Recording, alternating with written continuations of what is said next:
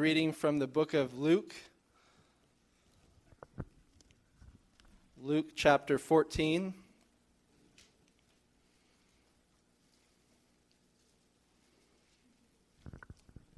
And before we read, let's pray. Heavenly Father, as we turn our attention to the reading of your word and the hearing of your word, we ask that you would soften our hearts and our minds, that you would teach us, that you would increase our love for you, make yourself more holy, more magnificent in our eyes, give us more love for you so that we in turn might glorify you with our lives, living for the joy set before us in heaven. And we pray these things and ask that you would be with Pastor Mike as he brings your word. Help him to preach boldly in spirit and in truth. In Christ's name we pray. Amen. We're going to be reading Luke verses 1 through 14. One Sabbath, when he went to dine at the house of a ruler of the Pharisees, they were watching him carefully. And behold, there was a man before him who had dropsy. And Jesus responded to the lawyers and Pharisees, saying, "Is it lawful to heal on the Sabbath or not?" But they remained silent. Then he took him and healed him and sent him away. And he said to them, "Which of you, having a son or an ox that has fallen into a well on a Sabbath day, will not immediately pull him out?" And they could not reply on these things. Now he told a parable to those who were invited, when he noticed how they chose the places of honor, saying to them, "When you are invited by someone to a wedding feast, do not sit down in a place of honor, lest someone more distinguished than you be invited by him. And he who invited you both will come and say to you, 'Give your place to this person.' And then you will begin with shame to take the lowest place. But when you are invited, go and sit in the lowest place, so that when your host comes, he may say to you, 'Friend, move up higher.' Then you will be honored in the presence of all who sit at the table with you. For everyone who exalts himself will be humbled, and he who humbles himself will be exalted." He said also to the man who invited him, "When you give a dinner or a banquet, do not invite your friends or your brothers or your relatives or rich neighbors, lest they also invite you in return and you be repaid. But when you give a feast, invite the poor, the crippled, the lame, the blind, and you will be blessed, because they cannot repay you. For you will be repaid at the resurrection of the just." This is the word of the Lord. You may be seated.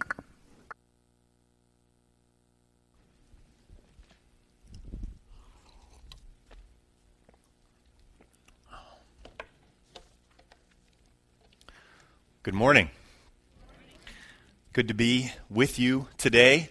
Wanted to say, how do you say this? It doesn't sound that masculine, but this is true. I love Cornerstone. I love you. I love you guys. It just recently, the Lord has impressed on me how sweet His fellowship through the body is, and just love our church family. Love being with you. So I wanted to say that at the outset here. Well, I've learned something about myself. I have two levels of hunger. Two types of hunger. Got the normal level where sometimes I'm eating just to kind of, almost prevent hunger, or just because it's time to eat. You're just eating because it's time to eat. You don't really have hunger. And then I have hunger after I've ridden my mountain bike. Many of you know I love to mountain bike. And after I go out for a ride, that day, meals become a whole different thing. I mean, they're just enjoyable. And so my wife and I will go out several times a month on a date night, dinner and a movie usually. And so I've learned if I'm going to pay for a meal, right, I've got to go for a ride that day to actually enjoy and savor that meal and love it. Otherwise, I'm just moving through. I'm getting some nods over here. So some of you have this same dynamic. Well, what I want to say to you this morning before we get into God's Word is I'm praying for you, as Joe just did. I'm praying that you would have that second kind of hunger for God's Word. The reality is we have the same kind of dynamic going on with God's Word. If you're like me, many days It's not a passionate hunger. It's not a joy. It's not something you're striving for and longing for and can't wait to get to. I'm talking about God's Word now. But you just kind of have this routine hunger for it. Do you know what I'm talking about? So I'm praying now as we get into God's Word that He would right now, I'm asking for an immediate answer to this prayer, that God would give you that kind of a hunger for His Word, that He would give me that kind of a hunger, that level 2 hunger for His Word. So we're in Luke 14, and we are looking at the parable of the great banquet, which begins at verse 15. But I've got to set the table before we eat. I've got to set the context here. So I want to go back to verse 1 and just kind of summarize briefly where we are in Luke's gospel, and then we're going to pick it up at verse 15, the parable of the great banquet. So back to verse 1. It's a Sabbath day. Jesus is in the home of a prominent Pharisee at a meal. And Jesus is going straight at these guys. He is letting them have it. He's in the home. It says that he is being carefully watched. They are watching him very closely. They are not on his side, as we're going to see as we work our way through this chapter. They are not like-minded with him. Jesus is there, and they are watching Jesus very carefully. And the first thing he does in verse 14 is points out their issues with the Sabbath. That they have misunderstood the Word of God and what it says and what it means about the Sabbath. And the Pharisees were known for this, for piling on all kinds of rules and extraneous things to the Word of God. They're going beyond the Word of God, and they're making these things the most important. They're weighing themselves down, and they're weighing other people down with this, and they're missing the idea of healing and love taking place on the Sabbath. So Jesus points this out to them.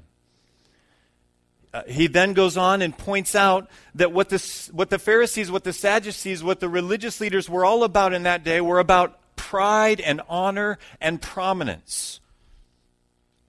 We see this in verse 7, where the guests pick the places of honor. And he's noticing that what they are all about is being well connected, is being looked up to, and having power and having prestige in their community. This is what they're living for. And he's pointing all these things out to them at a meal in the home, big fancy home of a prominent Pharisee. He's doing this at the meal. And then he finishes, this is all setting the table, we're almost to our parable. He finishes by telling them, by the way, when you have a meal like this, don't just invite your well-connected friends, your business acquaintances, the people that you hope click you on LinkedIn and come and see you in your office at work. Don't just invite those kinds of folks.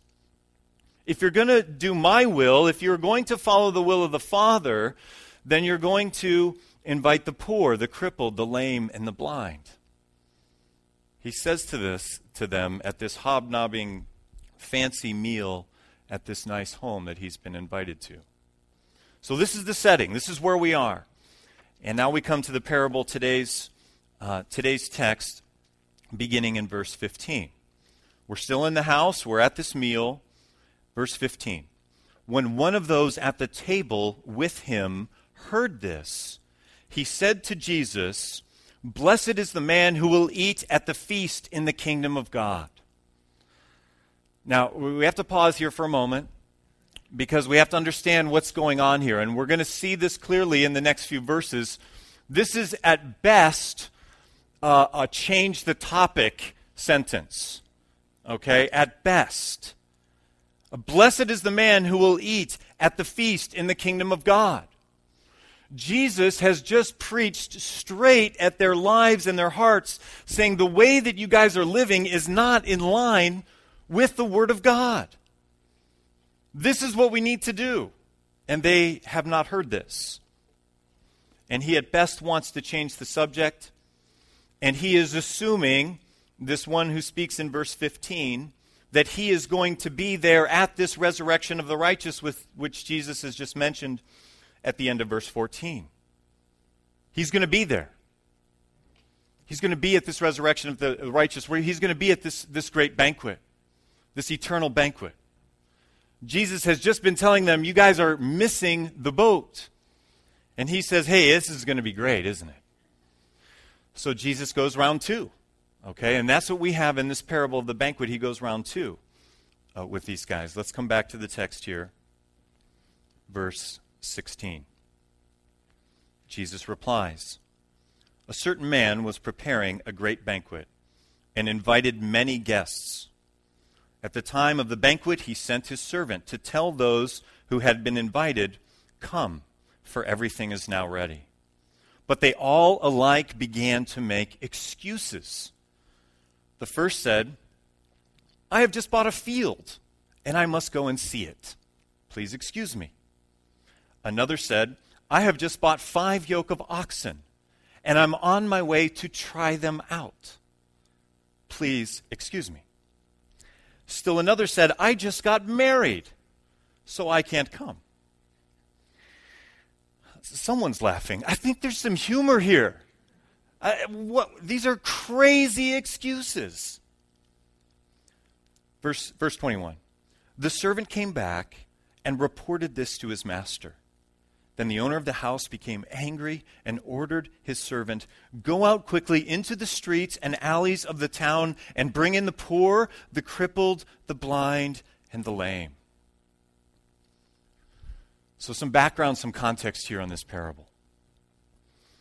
In those days, if you were going to have a great banquet, as Jesus is telling this parable, this simple story that has more profound spiritual meaning and truths behind it, he's telling the story of a great banquet. And in those days, if you're going to put on a great banquet, you would send word out, an invitation, hey, we're going to have a banquet a day after tomorrow.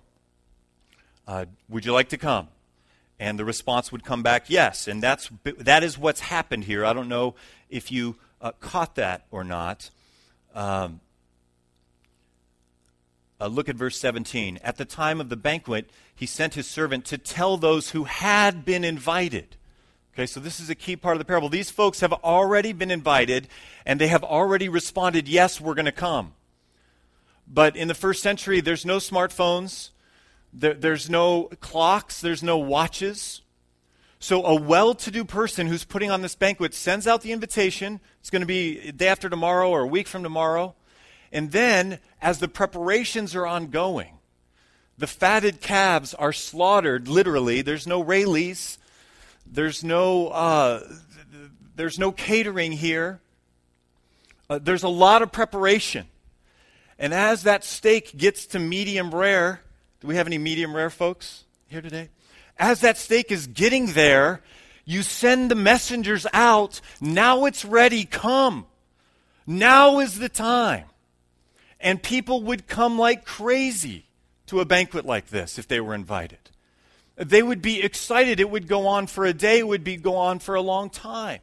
So that's the context of a story like this, what a banquet would be like. This is a well-to-do person having this great banquet, and he's invited these people. And look at their responses.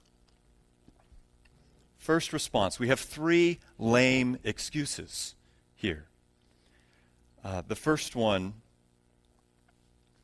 I've just bought a field, and I must go see it, because the field might run away. The field might disappear.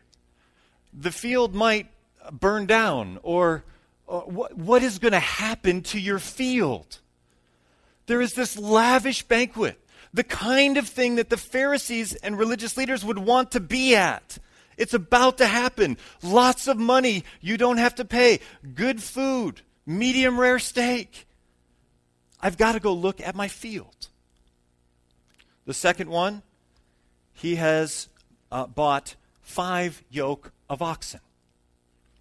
Normal landowner might have 1 yoke, something. I'm looking at Oak Room there. Have 1 yoke of oxen. So this is a well-to-do landowner. He's just bought 5 yoke of oxen. Well-to-do landowners, they don't try their oxen out. They have others that do that for them. So we have lame excuse number 2. And we have lame excuse number 3. I've just got married. I just got married. And I just realized I left my keyboard up there. Can you bring me that keyboard? Sorry to break into that. He just got married. And so I can't come to the banquet. I just got married. These are crazy excuses. Now, when it comes to the marriage one of the passages in the Old Testament that we wish was also in the New Testament, in the New Covenant, is Deuteronomy 24:5. Take a look at this. If a man is recently married, he must not be sent to war or have any other duty laid on him. For 1 year he is to be free to stay at home and bring happiness to the wife he has married. We like that, don't we? Like that verse. Yeah, men are smiling. Yeah. This passage in Deuteronomy for the ancient Israelite, this wasn't an exemption to not have to go to banquets or an exemption to work. This was an exemption from long-term military service. You wouldn't be called away to Afghanistan or Iraq and its equivalent in the first century within that first year of marriage. So these are just completely lame and ridiculous excuses. We're not getting to the heart of the matter here. This is not why they're not coming to the banquet. It has nothing to do with land or oxen or marriage. So let me explain briefly this parable. Okay? What is this parable about? The banquet host in this parable represents God. More specifically, represents God the Father. God the Father is the banquet host, this gracious, loving, feast-preparing, celebrating host who is inviting people to come to the banquet. That's God the Father. The banquet represents the kingdom of God. It represents eternal life. It represents the new heavens and the new earth. It represents this great feast that we will one day have where Jesus is reigning as king over all of his peoples, over all of the centuries, of all the nations, young and old together. So this is what the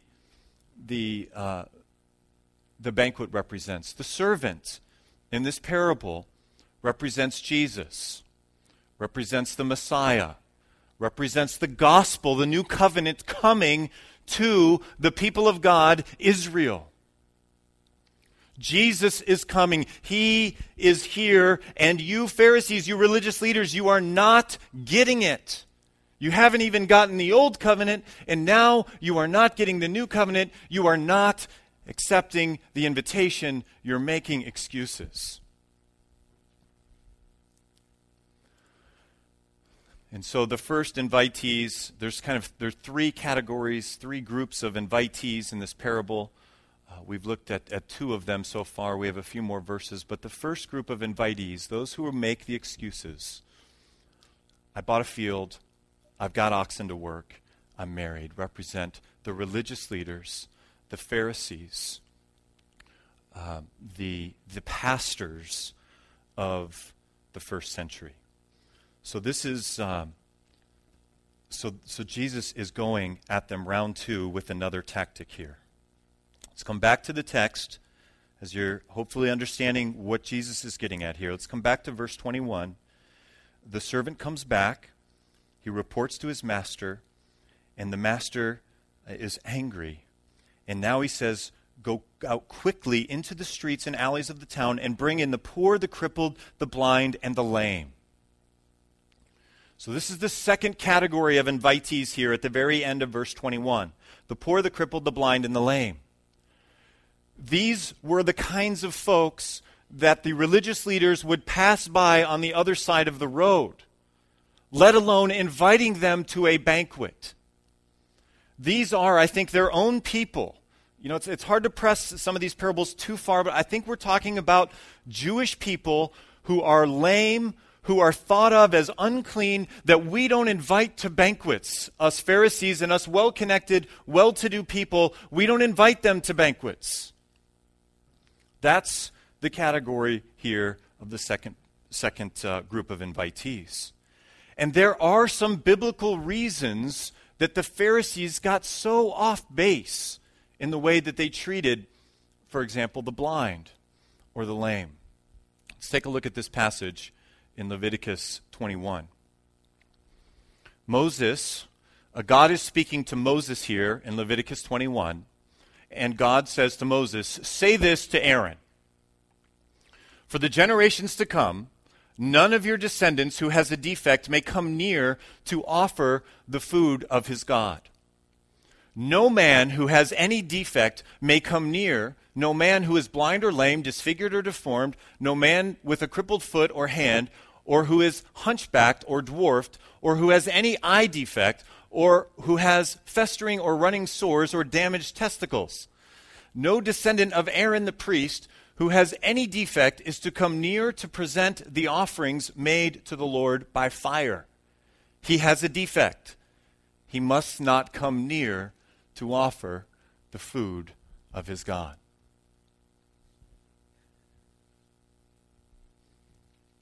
Where am I going now? Anybody ready to preach here? So what we need to understand what's going on here. When we first read a passage like this, if your response is like mine, you think, this is bad. This is discrimination. This is wrong. So before we deal with this, first, let's deal with that heart when we read a passage of Scripture where we go, I don't like the God who wrote this. Do you ever have that experience? If you're honest, I think if you read the whole Bible, you're going to read passages on first reading where you're going to go, I don't like the God who wrote this. So when we do that, we're wrong. We are misunderstanding what is going on. And we need to pray. We need to talk to others. We need to look to others who are wiser than us and find out what's going on here. So what is going on here? There is discrimination going on here, but it's discrimination for the Aaronic priesthood. And the priesthood was a temporary thing. There is no priesthood today. If you read the New Testament, there is no priesthood. So this priesthood was foreshadowing this priest who was going to come later, who was of the order of Melchizedek, this great high priest who was going to do away with all priesthoodoms, our high priest Jesus.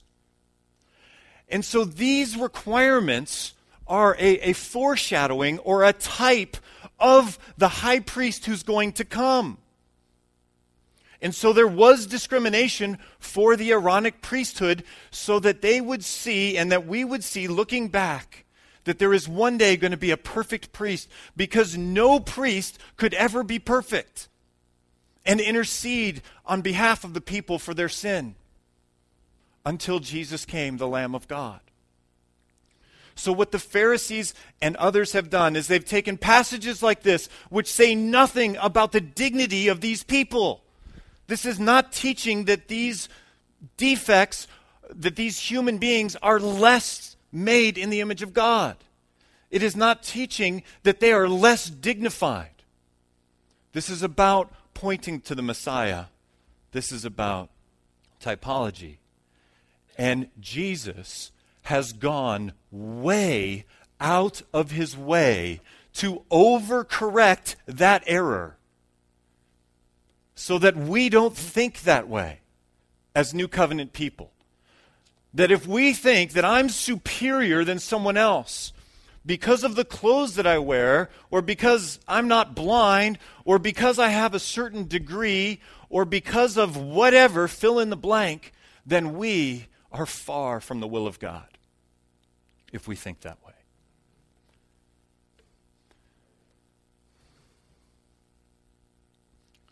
You better with Leviticus 21 now? Okay. So where am I? Back to this text. I kind of got off track here, didn't I? Back to this text. Where am I? These three lame excuses. The servant is sent out again. We're at verse 23. Then the master told his servant, "Go out to the roads and country lanes and make them come in. I'm sorry, we're at 22, right? Let me go 22. Sir, the servant said, what you ordered has been done. Okay, he's went and gotten all these folks from Israel, the crippled, the lame, the blind, etc. It has been done, but there is still room. Verse 23. Then the master told his servant, go out to the roads and country lanes and make them come in, so that my house will be full. This third group of invitees refers to the Gentiles. We're not just going after, for this banquet, the poor, the crippled, the lame, and the blind of Israel. We are going out to the country lanes and the roads. This represents the Gentiles. This is unthinkable. The Gentiles are being invited to this banquet. They are coming. Now, when they're invited, their response is going to be, I'm not like you guys. I don't have the same skin color. I don't have the same accent. I don't have the same clothing. I don't have the same heritage. And I know I'm not going to be welcome there. That would be their response. So when the text says, when Jesus says, or the banquet host says, make them come in, that's what's behind that expression in the NIV. Make them come in. This isn't put handcuffs on them and bring them in. This is, they're going to feel like, you're inviting me to that place? I don't own a tuxedo. I don't go to the White House for dinners. You're inviting me to a place like that? This is the heart of God here. He's going after us all. And we have been grafted in, all of us, Gentiles. Amen? It doesn't have to do with ethnic heritage. Last verse. Verse 24, I tell you, not one of those men who were invited will get a taste of my banquet. Now in verse 24, we step out of the parable. And you have to be a careful observer to notice this, but we've been dealing with the dialogue has been between the master and the servant. And if you look at verse 24, in the Greek text, it says, I tell you, plural, humin. I tell y'all, to say Texan here. Jesus is saying, I tell all of you around this table. He stepped outside of the parable telling. I tell you, not one of those men who were invited will get a taste of my banquet. Jesus, unlike us, we should be long and patient and waiting for those who haven't repented yet. Jesus knows these guys are not going to repent. He speaks a word of judgment on the leadership here. Not one of those men who were invited will get a taste of my banquet. Those who are making those lame excuses.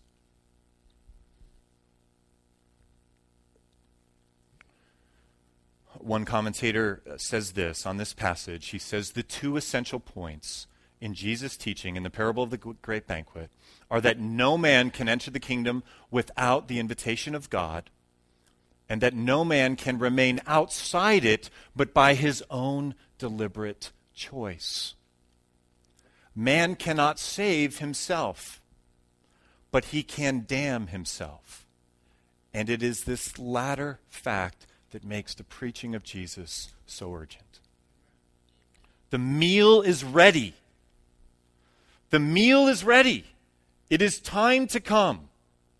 The only reason these guys are not getting in is because they have refused the invitation.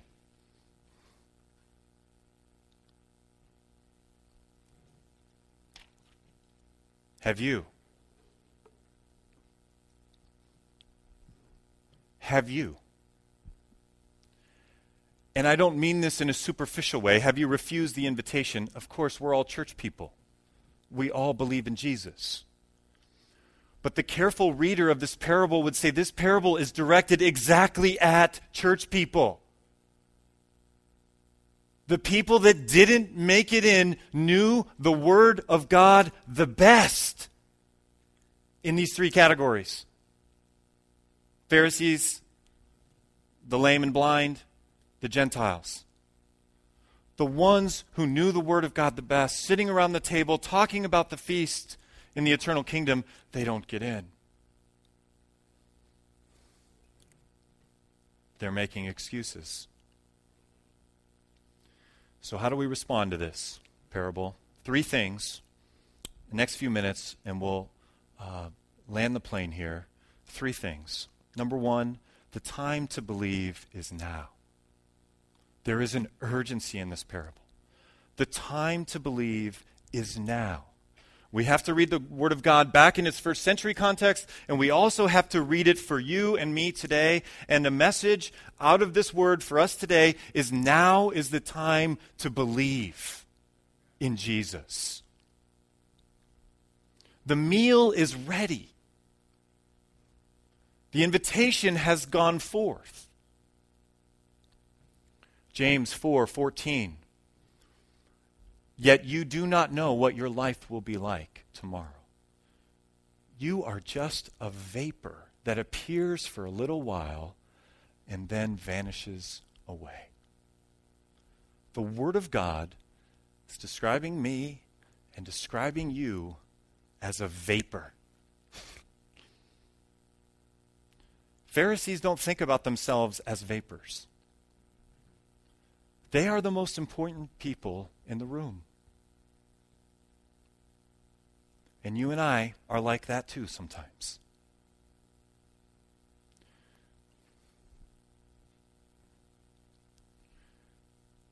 The time to believe is now. That Jesus has died for your sins, that he rose again. Repent, believe, and be baptized. This is the message of the gospel. This is the message of the New Testament. This is the message of Jesus Christ.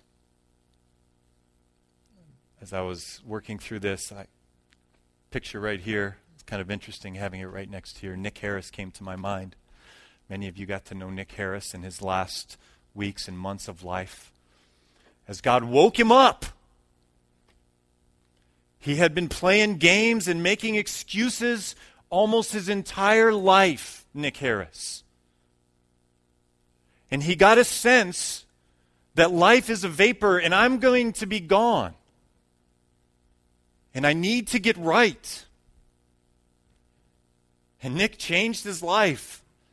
He began to get into the Word of God, and he repented, and he believed, and he was baptized. And that's what he calls all of us to do. I know many of us have done that, but there are probably some here today who have not. You don't want to hear this parable of the great banquet and not respond to the invitation with gratitude and thanks and with eagerness. Number 2, the time to get real is now. How do you and I respond to this parable? The time to get real is now. What do I mean by get real? What were the idols of the Pharisees? An idol is something that you or I are excessively attached to in the place of Jesus. What they were excessively attached to in the place of Jesus was prominence, power, authority. Those were their issues. Those were their sins that they needed to confess during the time of silence.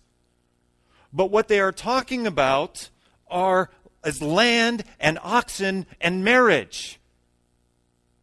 They are not being real. And so a way that we respond to this parable in our daily communication, in our daily prayer time with Jesus, is to be real with him. Here's my idols, Lord. Here's where my heart is. When I'm around church folk, I might want to be like a Pharisee and pretend like these aren't the real issues and these are my issues. But here are my real issues. Here are my real sins. Here are my real temptations. Here are my real struggles. That's what he wants us to bring to him and repent of. Not land and oxen and a recent marriage. The time to get real is now. We cannot have excuses in our lives that are fake. The reality is, the religious leaders of Jesus today did not want a foot-washing, Samaritan-loving, crucified Savior. They wanted a powerful king that would keep the rules the same and would keep them in charge. That's the Savior they wanted.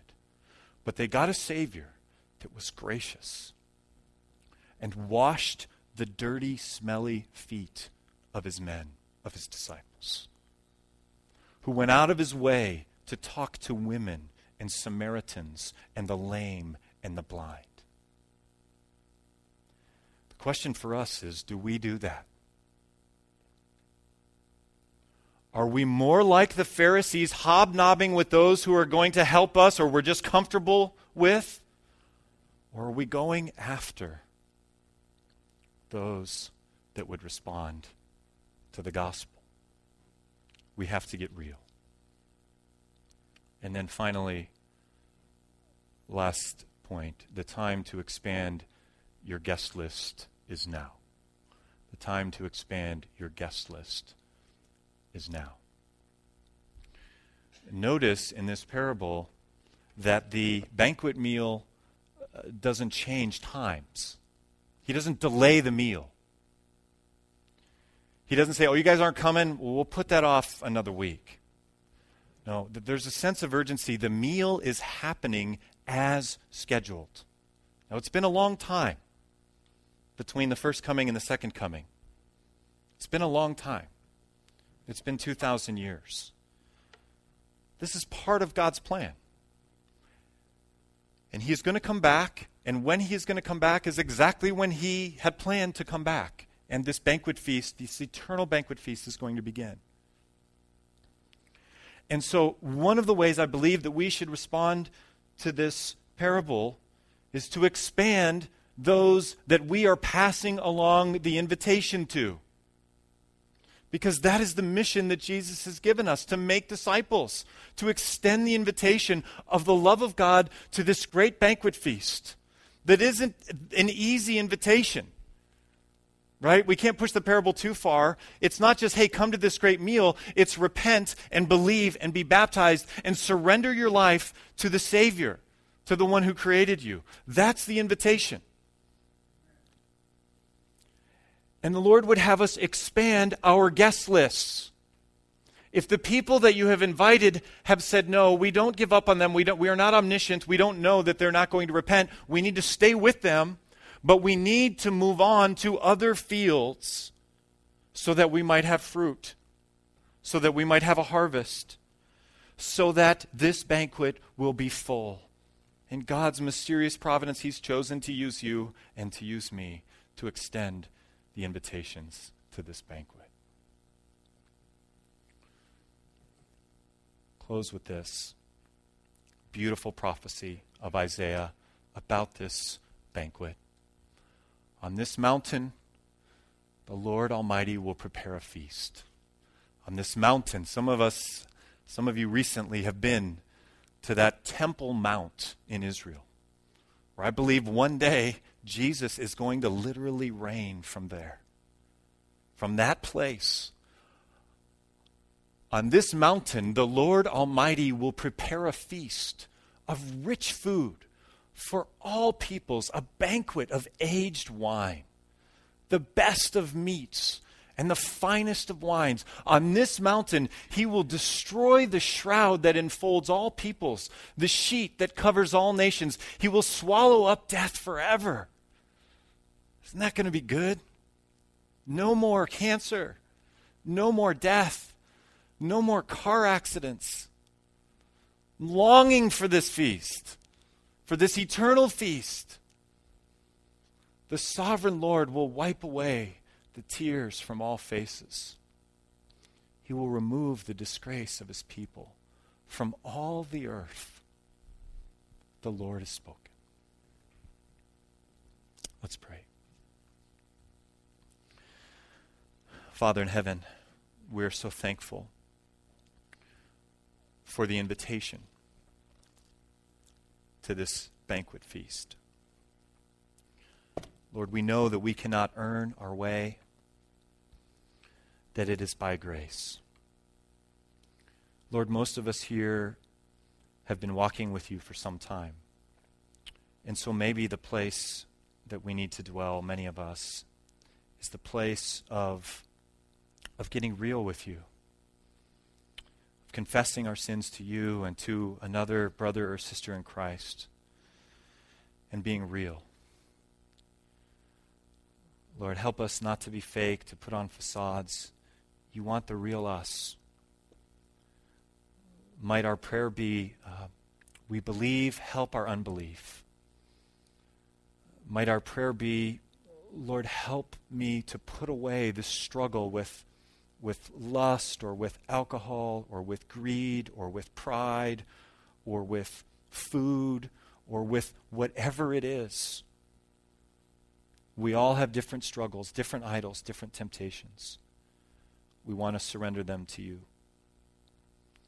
Father, as we come to the Lord's table, I pray that if there are any here who have not repented and believed the gospel, that they would have done that during this sermon, and if not, that they would do it right now. That they would simply surrender in their seats, in their souls right now, and say, I believe, and I'm going to follow Jesus. And may their first act of obedience be to partake of this bread and this cup. And might they soon obey you by being baptized, as our friend and brother Nick Harris did. Lord, we're thankful for this banquet that we're about to celebrate now. That is a repeated banquet, the Lord's table. It's one that we do again and again. We do it in anticipation of a final and ultimate banquet in the new heavens and in the new earth.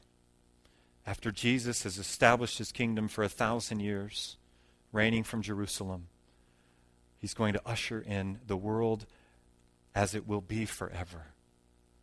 Lord, help us to live in light of that and to long for it. Pray in Jesus' name. Amen.